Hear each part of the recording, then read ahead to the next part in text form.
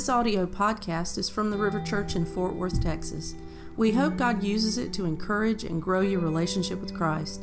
For more information about the River Church, visit us online at theriverdfw.com or facebook.com/theriverdfw. Good to be here with you today. We're in week 2 of our series, The Daniel Dilemma, based on a book called The Daniel Dilemma.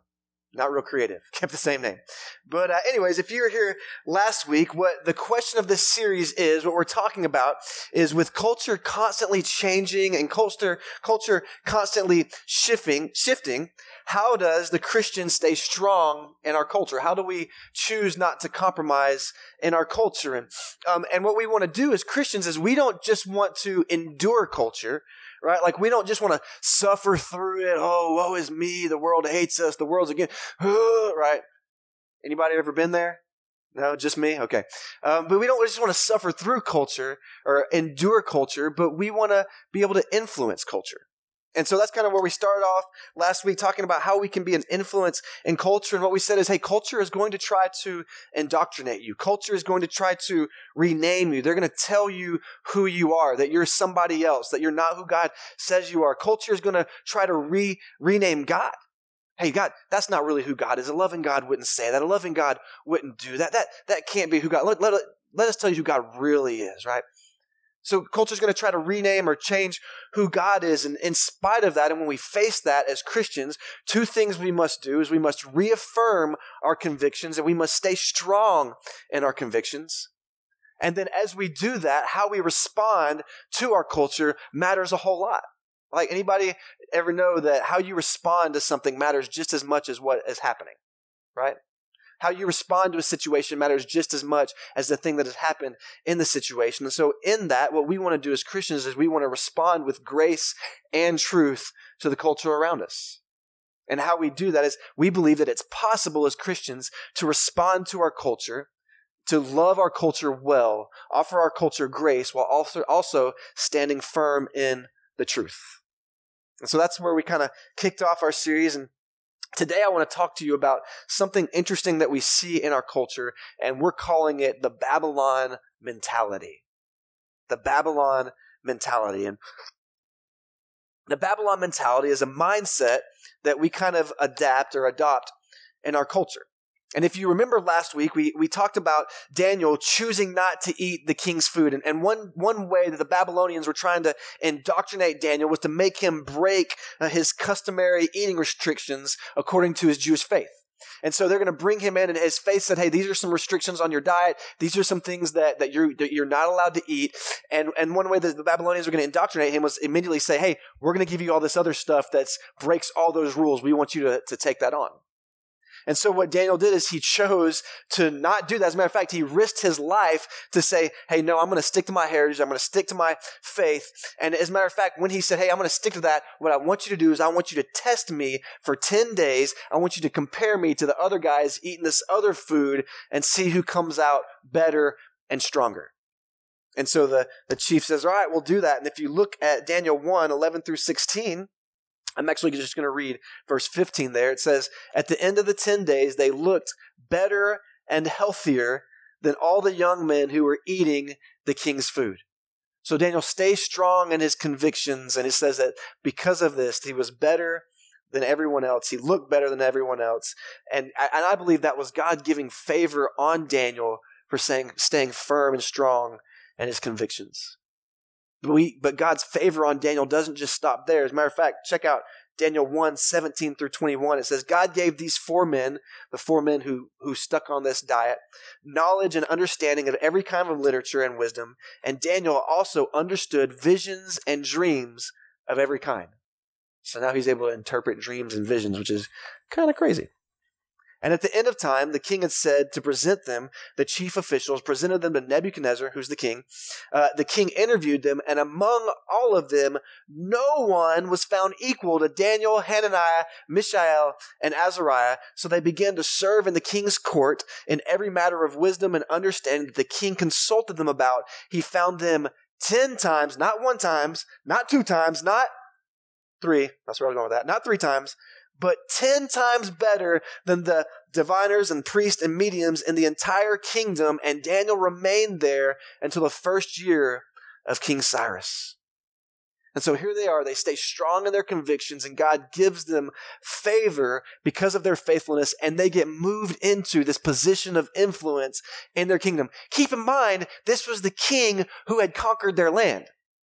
This was the king who had exiled them from their home. They've left their home. They've been put in this new place where they could have just been suffering, where they could have just been feeling sorry for themselves, where they could have just gone along and said, all right, we'll give in, we'll do whatever, just don't kill us. But they stand firm in their convictions. God places them in a position of influence, not just in the kingdom, but over the very same king who conquered them and exiled them. And now they have an opportunity to influence the culture and the kingdom itself. That's pretty cool, isn't it?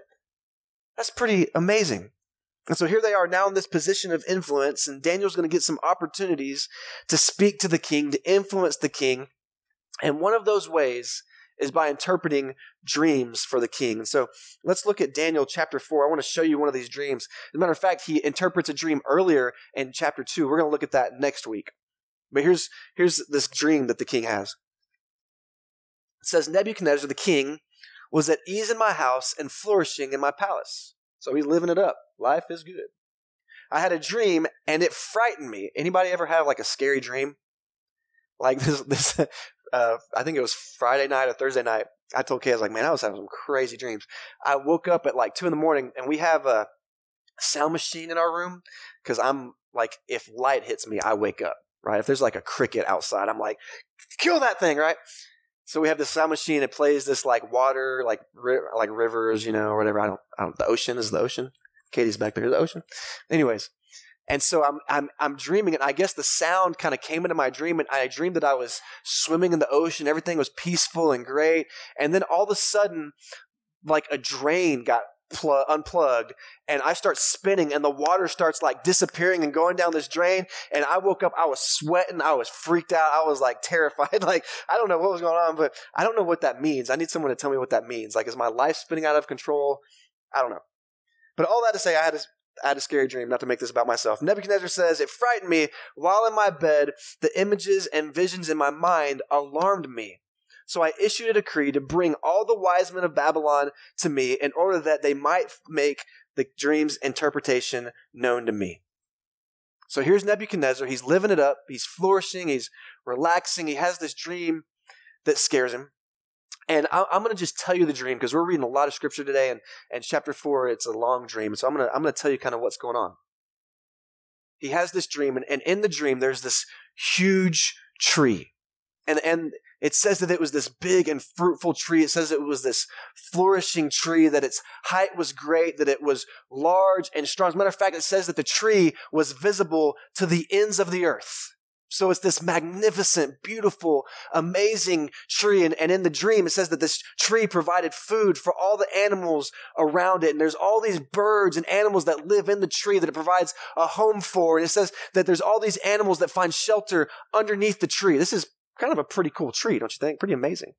And so it's this amazing, flourishing tree. And in the dream, it says, out of nowhere, what the dream calls the observer. The observer calls out for the tree to be cut down, stripped, and scattered. So here's this beautiful, amazing tree who's providing shelter for all around and providing food for all around. It can be seen to the ends of the earth. And a voice calls out and says, cut down the tree.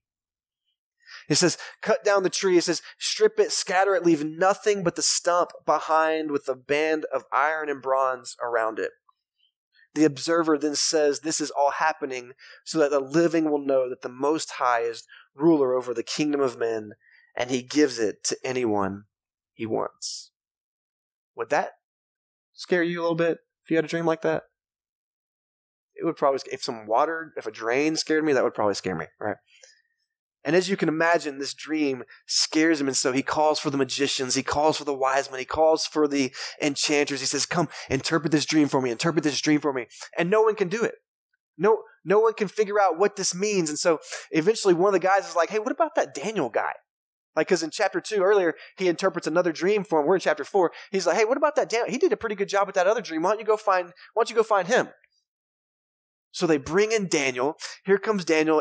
And here again, here's an opportunity for Daniel to have influence over the kingdom, influence over the king. And he interprets the dream for the king. God gives him the interpretation of the dream. And I'm going to tell you, it's going to take courage for Daniel to tell the king the truth.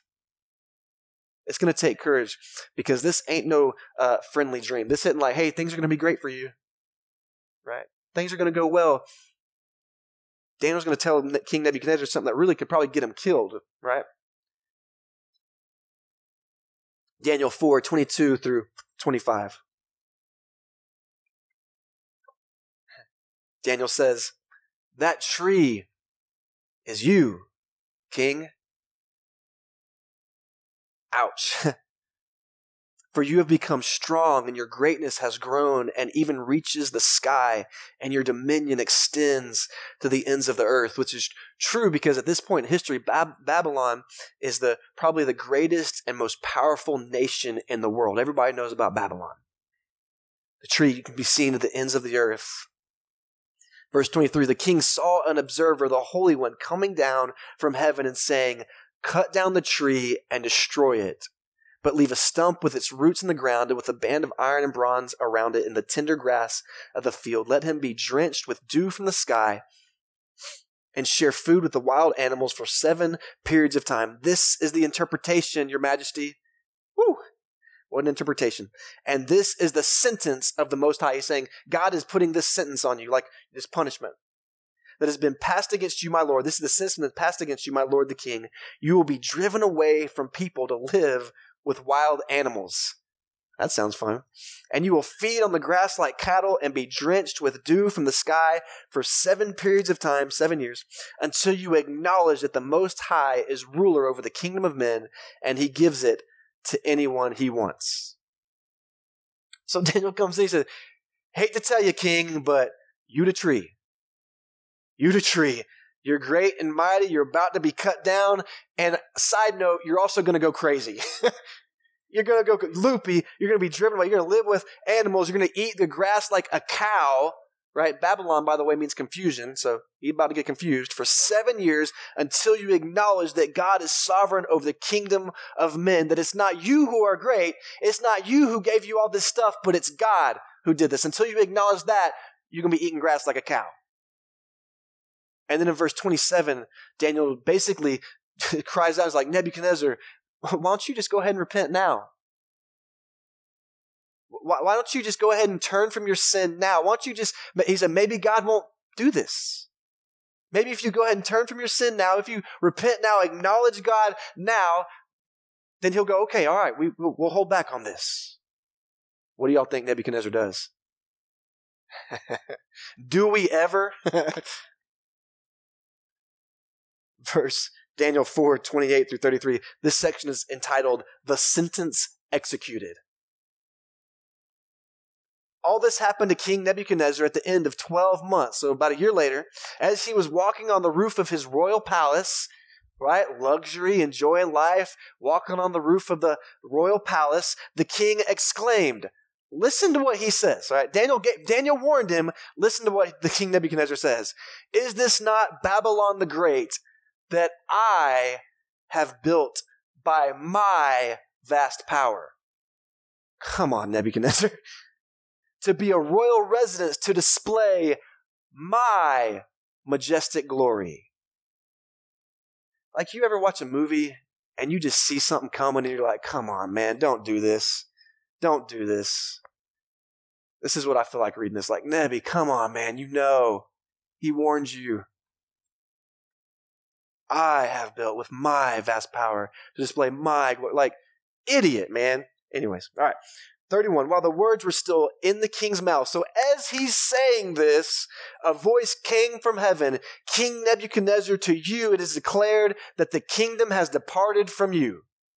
Man, you will be driven away from people to live with the wild animals, and you will feed on grass like cattle for 7 periods of time until you acknowledge that the Most High is ruler over the kingdom of men, and he gives it to anyone he wants. At that moment, the sentence against Nebuchadnezzar was executed, and he was driven away from people. He ate grass like cattle, and his body was drenched with dew from the sky. Check out this part. This is just funny. Until his hair grew like eagle's feathers, and his nails like bird claws. What in the world, man? So here's Nebuchadnezzar walking along his royal palace, thinking about how great he is, how incredible he is, how the things that he built for himself are so great, all of them to glorify him. He's basically worshiping himself here. And as he's saying these things, he goes crazy. And he goes out to eat from the grass like a cow. Grows out some long hair like a madman and gets some big old claws. He literally goes insane. Like, could you imagine being part of like the king's cabinet there? Like you walk in the room and Nebuchadnezzar's just eating. Oh, this looks good. Like, what are we going to do here? Like the king thinks he's a cow. What do we do? So, like what? Like, Mike, what are we going? Where are we going here? What is this all about? Well, I want to talk to you today about something that Nebuchadnezzar is carrying with him and living with, and the reason why I think he goes nuts here. And today we're calling it the Babylon mentality. And the Babylon mentality is something that God is going to break Nebuchadnezzar of. It's also something that God will break us of if we live with it. And the thing that happens when we live with this Babylon mentality is it makes us go crazy. It puts our thoughts out of order. It puts our priorities out of order. And it lies to you about how important you are. It lies to you about how great you are. And the Babylon mentality is all about the great sin of the Babylon mentality is that it lowers God and it elevates ourselves. It lowers God and it elevates ourselves. Let me show you. I'm going to show you 3 places real quick where this shows up. Genesis chapter 3, the beginning of time is the first place we see this. Satan's first words out of his mouth are about tricking mankind into believing this mentality. It says, the serpent was most cunning of all the wild animals the Lord God had made. And he said to the woman, so God sets up this beautiful Garden of Eden. He says, hey, one rule, life is great. Don't eat from that tree. Everything else, do whatever you want. Everything's going to go great. Serpent shows up and says, hey, did God really say you couldn't eat from any tree of the garden? And the woman said to the serpent, we may eat the fruit of the tree in the garden, but about the fruit of the tree in the middle of the garden, God said, you must not eat it or touch it or you will die. Listen to the serpent's response. If it wasn't so evil, it'd be great. He says, no, you will not die, the serpent said to the woman. In fact, God knows that when you eat it, your eyes will be opened and, what's that say? You will be like God. God's like, eat that, your eyes will, you'll be just as good as God. You will be like God. And Satan's lie from the beginning is that I'm all about you. Hey, I can give you what you want. You're important. You're so special. You're so special. You can be just as big and important as God. God's not that special. Matter of fact, you can be just like him. He's not that special. You can be just like him. Man, God doesn't care about you. He only cares for himself. You can be just as big, just as bad, just as important as God. And they fall for it. Thanks a lot, Adam and Eve, right? See, the Babylon mentality says, look at how great I am. I don't need God. I can do everything for myself that God could do for me. A few chapters later, check this out, the Tower of Babel. Remember I told you, Babylon means confusion. Babel, root word Babylon, Babel means confusion too. Mankind decides to build this tower to the heavens. Check out why they decided to build this great tower to the heavens. And they said, come, let us build ourselves a city with a tower with its top to the sky. Let us make a name for ourselves. So let us build ourselves a city. We don't need God. Let us make a name for ourselves. Let's glorify ourselves. Let's show the world how great we are. Otherwise, we'll be scattered to the face of the whole earth. See, this idea behind the Tower of Babel is let's make ourselves great. Let's make a name for ourselves. And this Babylon mentality is all about my self-interest, my glory. Look at me. Look what I can do. It promotes me. And the Babylon mentality is this deranged way of thinking. And the truth about living with this mentality is that if you follow it, it's going to cause confusion in your life. It's going to cause confusion in your life. Let me show you one last place that it shows up. This is in Isaiah chapter 47. And I'm just going to read 8 through 10. But if you actually read the whole chapter, if you look at the top of the chapter, it's called the fall of Babylon. The fall of Babylon. And here's what he says. So this is God basically passing judgment on Babylon. So now hear this, lover of luxury, who sits securely. This is self-security. I don't need you, God. I can do this myself. Who says to herself, I exist, and there is no one else. I will never be a widow or know the loss of children. That's what God's saying. This is what you're saying to yourself. You're so self-confident. You don't think anything could ever happen to you. God says to him, 2 things will happen to you. Suddenly, in one day, the loss of children and widowhood. It's going to come out of nowhere. And this will happen to you in their entirety, in spite of your many sorceries and the potency of your spells. What God's saying to him is, you can't stop it. You can call the magicians you want. You can cast all the spells you want. You live with this mentality. You can't stop what's about to happen to you. You were secure in your wickedness, and you said, no one sees me. Your wisdom and knowledge led you astray, and you said to yourself, I exist, and there is no one else. I exist, and there is no one else. Another way to translate that there, I exist, is to say, I am. I am, and there is no one else. See, Babylon's motto, and this is in your notes, if you want to write that down, Babylon's motto is, I am, and there is no one else. See, the motto of Babylon gets us focused, thinking that we're smarter than God, we know more than God, we don't need God. And you're like, Mike, I'm in church. I would never say that. I would never say that. It's not always what you say, right? It's how you live. And sometimes with our lives, the way we live our lives, we live in that way. And see, this Babylon thinking, what it does is, number one, is it elevates myself. It elevates myself. I'm as important as God. I'm pretty big. I'm pretty bad. I'm pretty important. Second thing the Babylon mentality does to us is it makes us self-adoring. Again, I'm so special. Look how great I am. What is the biggest craze in the world right now? What do they call that? Can I get a selfie? Does anybody take pictures of anybody else anymore? Right? Just myself. Y'all think I hate social media. I don't. I'll take a selfie with you after church just to prove I don't. Just tag my favorite pastor who I love. He's the best pastor ever. Isn't he so great? He's my pastor and there is no one else. Just kidding. Do not put that. The Babylon mentality is also self-building. I can do it myself. I can make it myself. I can white knuckle it myself. I don't need God. It's self-indulging. If it feels good, do it. God loves me. He would never tell me I can't have what I want. It feels good. It's okay.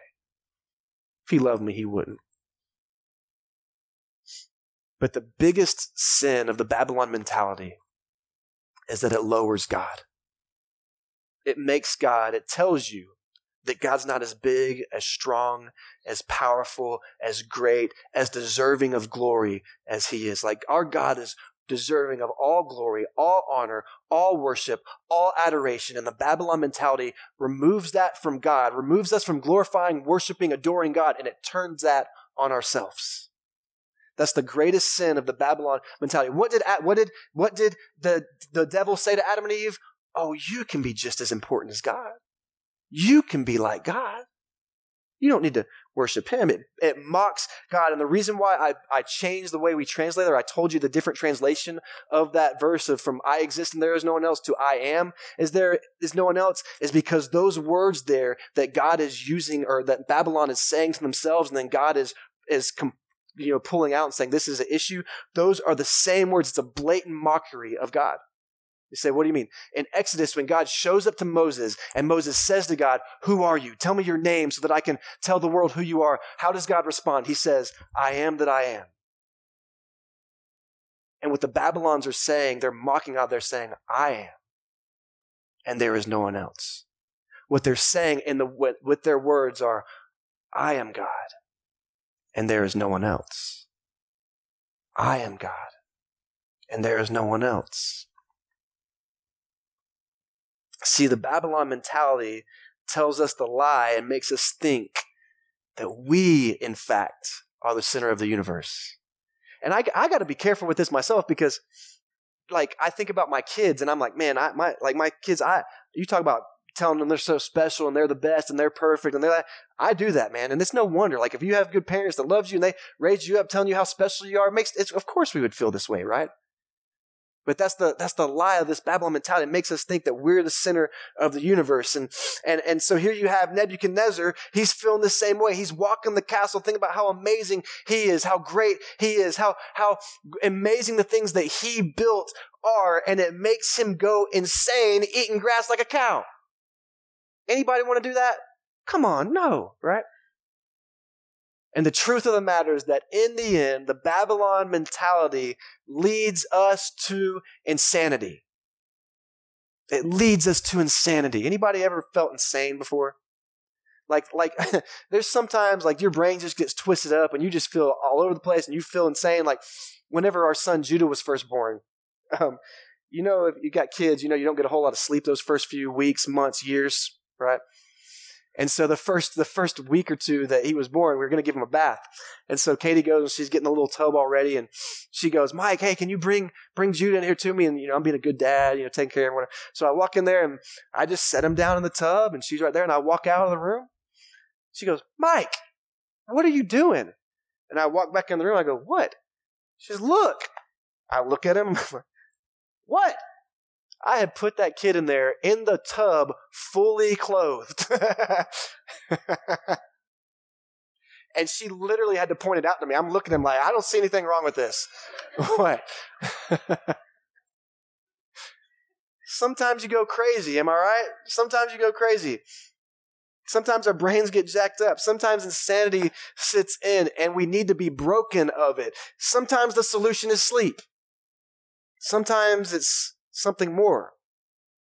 And here's what I would say is that if we live with this mentality, God will break you of it. Like we will have breakthrough moments in life where we realize, oh, I'm not that big. Oh, I'm not that great. Oh, I'm not that important. And the one for Nebuchadnezzar was God goes, crazy, right? I don't want that to happen to me, right? For other times, it's when we get sick, right? Great sickness, or even for me, I'm like, I get a cold. I'm like, Jesus, I need you. Help me. I'm not that great, right? I'm not lying. I am pathetic when I get sick. Sometimes it's tragedy. There's a reason why after tragedies, the churches are full, because people get snapped out of it and realize, oh, we need God here. It's the breaking of that Babylon mentality, right? Sometimes crisis hit our lives and we go, oh, okay, I need God. I'm not as big and bad as I thought. And here's what I say is that God will break everyone of this mentality. And you may think, well, I know so-and-so, and they may live their whole life. I don't think God's going to do it. Here's what I would say is death humbles all of us. And I hope it doesn't take me that long to be broken of this, right? Yeah. Like Daniel to Nebuchadnezzar, I pray that we would repent and turn to God if we're living that mentality before he has to come and break us of it. But here's what I would say is that when we're living in that mentality, we know it's wrong, we feel broken, we understand that we weren't designed this way. Like we're designed to glorify God, to worship God, to adore God. And that Babylon mentality, it turns us away from the way that we were designed, the way that we were created. We know there's something wrong with it deep within us. And what I would say to you today is there can be healing and restoration from that mindset. Like, check this out. This is so cool. I want to show you something that just about how amazing our God is. Daniel chapter 4, 22 to 23. And this is where Daniel's casting judgment on Nebuchadnezzar. This is him telling him, hey, here's what's about to happen to you. Check this out.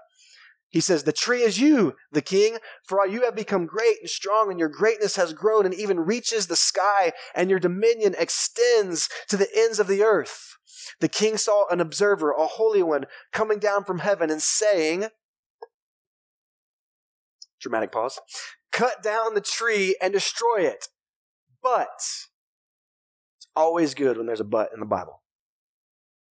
Leave the stump with its roots in the ground and with a band of iron and bronze around it in the tender grass of the field. Here's what God says to Nebuchadnezzar. I'm going to cut down the tree. I'm going to bring it to its knees. I'm going to remind you that I am God, that I am king, that I am in charge, but I'm going to leave a stump with the roots in the ground, with a band of iron and bronze around it and the tender grass of the field. You say, why does God point that out?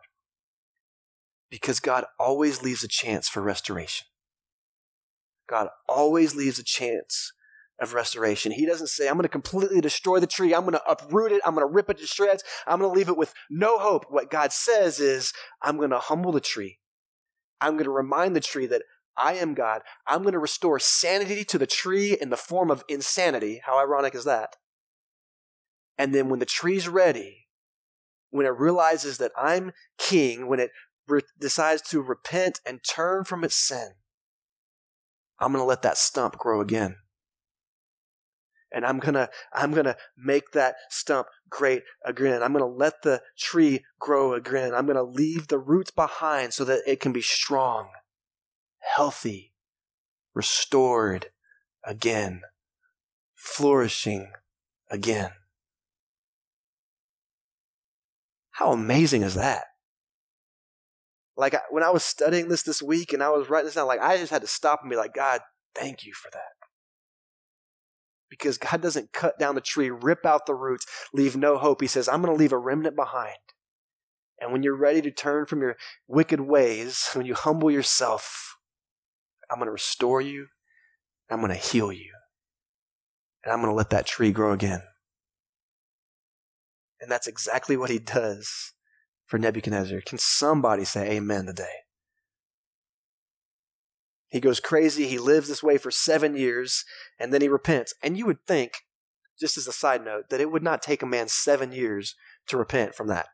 Right? Like, God's like, I'm going to turn you into a cow. No, you're not cow. God, I'm sorry. Right? Like, come on. I'd like to think that I would, go quicker than that, but we're stubborn people, right? Check this out. Daniel 4:34 through 37. But at the end of those days, I, Nebuchadnezzar, looked up from heaven. My sanity returned to me, and I praised the Most High and honored and glorified him who lives forever.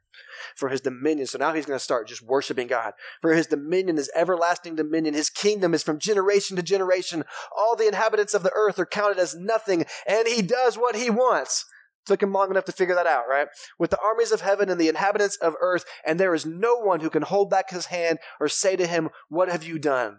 And at that time, my sanity returned to me, and my majesty and splendor returned to me for the glory of my kingdom, and my advisors and my nobles sought me out. Check this out. God had cut down the tree, left the roots behind, left the stump behind. When the tree was ready to repent and turn, here's what he does. He says, and I was reestablished.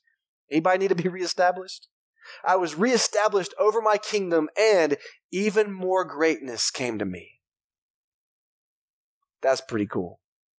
Now I, Nebuchadnezzar, praise, exalt, and glorify the King of heaven, because all of his works are true, his ways are just. How funny is that? He just turned him into a cow, and he's going, your ways are true, and you are fair. Wow. And he is able to humble those who walk in pride. Nebuchadnezzar turns and he worships God. God reestablishes him over his kingdom. Even more greatness came to him. He was bigger, better, badder than he was before. But because his mind was right, because he had God in his rightful place, things go a lot better this time. And I don't know if he ever truly became a follower of God or not, but he's worshiping him right there. And see, sanity is restored when we put the right view on God, when we return God to his rightful place in our lives. And look, he's always King of Kings. He's always God of God. He's always Lord of Lords, right? But if you don't see him as that way, you're going to be in trouble. Sanity is restored when we put the right view on God, the rightful place on our King. We can live in some sanity. And maybe you're like me and you struggle with this from time to time, and you need to be broken of that Babylonian mindset, the Babylon mindset. Let me tell you real quick, here's how you can do it. Sanity restored. Number one, I want you to say this to yourself. I will exalt God. It means I will worship him. I will glorify him. I will honor him. I will, man, he is King of Kings, Lord of Lords, and I'm going to shout it from the rooftops. I will exalt God in my life. Number two, I will acknowledge God. What does that mean? I will acknowledge, like Nebuchadnezzar said, his ways are right. His ways are just. His ways are fair. I will acknowledge all that He has done for me in my life. I will acknowledge all the ways that He has blessed me, all the things He has done for me. I'm going to acknowledge, God, I have nothing if it wasn't for You. The job I have, the friends I have, the church I have, the money I have, the relationships I have, the house, all of it comes from You. All of the blessings come from You, God. I praise Him, exalt Him, acknowledge Him. And finally, number 3, say this: I will humble myself. What does the Bible say? God resists the proud but gives grace to the humble. I need that grace. You got to get on your knees and say, God, You are God, I am not. You are God, I am not. And what I would say is, you can humble yourself or He can humble you for you. And I would much rather it be my choice. How about you? Listen, River Church, we're going to worship in a minute. We're going to exalt Him in just a minute. And let me say this: don't go insane. Don't go insane. I don't want you coming in here eating like a cow. If I walk out here, somebody's eating the grass, I'm just going to kick you and go put you in the pound. I'm not helping you because I warned you, right? I warned you. The rest is up to God. If you're living with that Babylon mentality, what I want for you is to be set free of it. I want you to be set free of it. And as the band comes this morning, if that's you, what we're going to do is we're going to start breaking that mentality by worshiping Him today. We're going to exalt Him today. That's the number one way that you can break that mentality, is by worshiping Him, putting Him in His rightful place, lifting up high God, lifting Him up, adoring Him. Because as we lift Him up, we're getting on a knee and we're saying, God, I worship You. You are King. You are Lord. You are God. And I am not. So this morning, let's break the Babylon mentality. He is King. He is God. He is Lord. We are not. Let's stand. I'm going to pray, and then we're going to just finish in worshiping our God today. God, I love You. Thank You for who You are. God, thank You for Your grace, that You don't just make us all go crazy, that You give us some grace and allow us some time to return to sanity. God, I pray today that if we're in here and we're struggling with this Babylon mindset, that we wouldn't feel shame, we wouldn't feel guilt, but that You would reveal it to us and that You would heal us of it. And that we would start by exalting and worshiping the King of Kings and the Lord of Lords, God. There's something that happens in our spirit when we worship the King. There's something that happens in our hearts when we worship the King. And so, God, we get on our knees today and we worship You and we praise You, we exalt You, God. And I proclaim over this place, God, break the Babylon mentality in our hearts. And all the places where I live with the Babylon mentality, Lord, break it in me, God.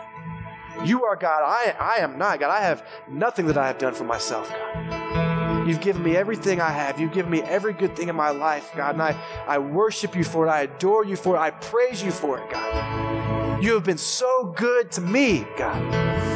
And the truth is You've been so good to all of us in this space, God. If nothing else, because You saved our souls, God. You've freed us from sin, God. You offer us eternal life. And so, God, today we worship You for it, God. We praise You for it, God. Lord, we need You in this place today. In Christ's name we pray. Amen.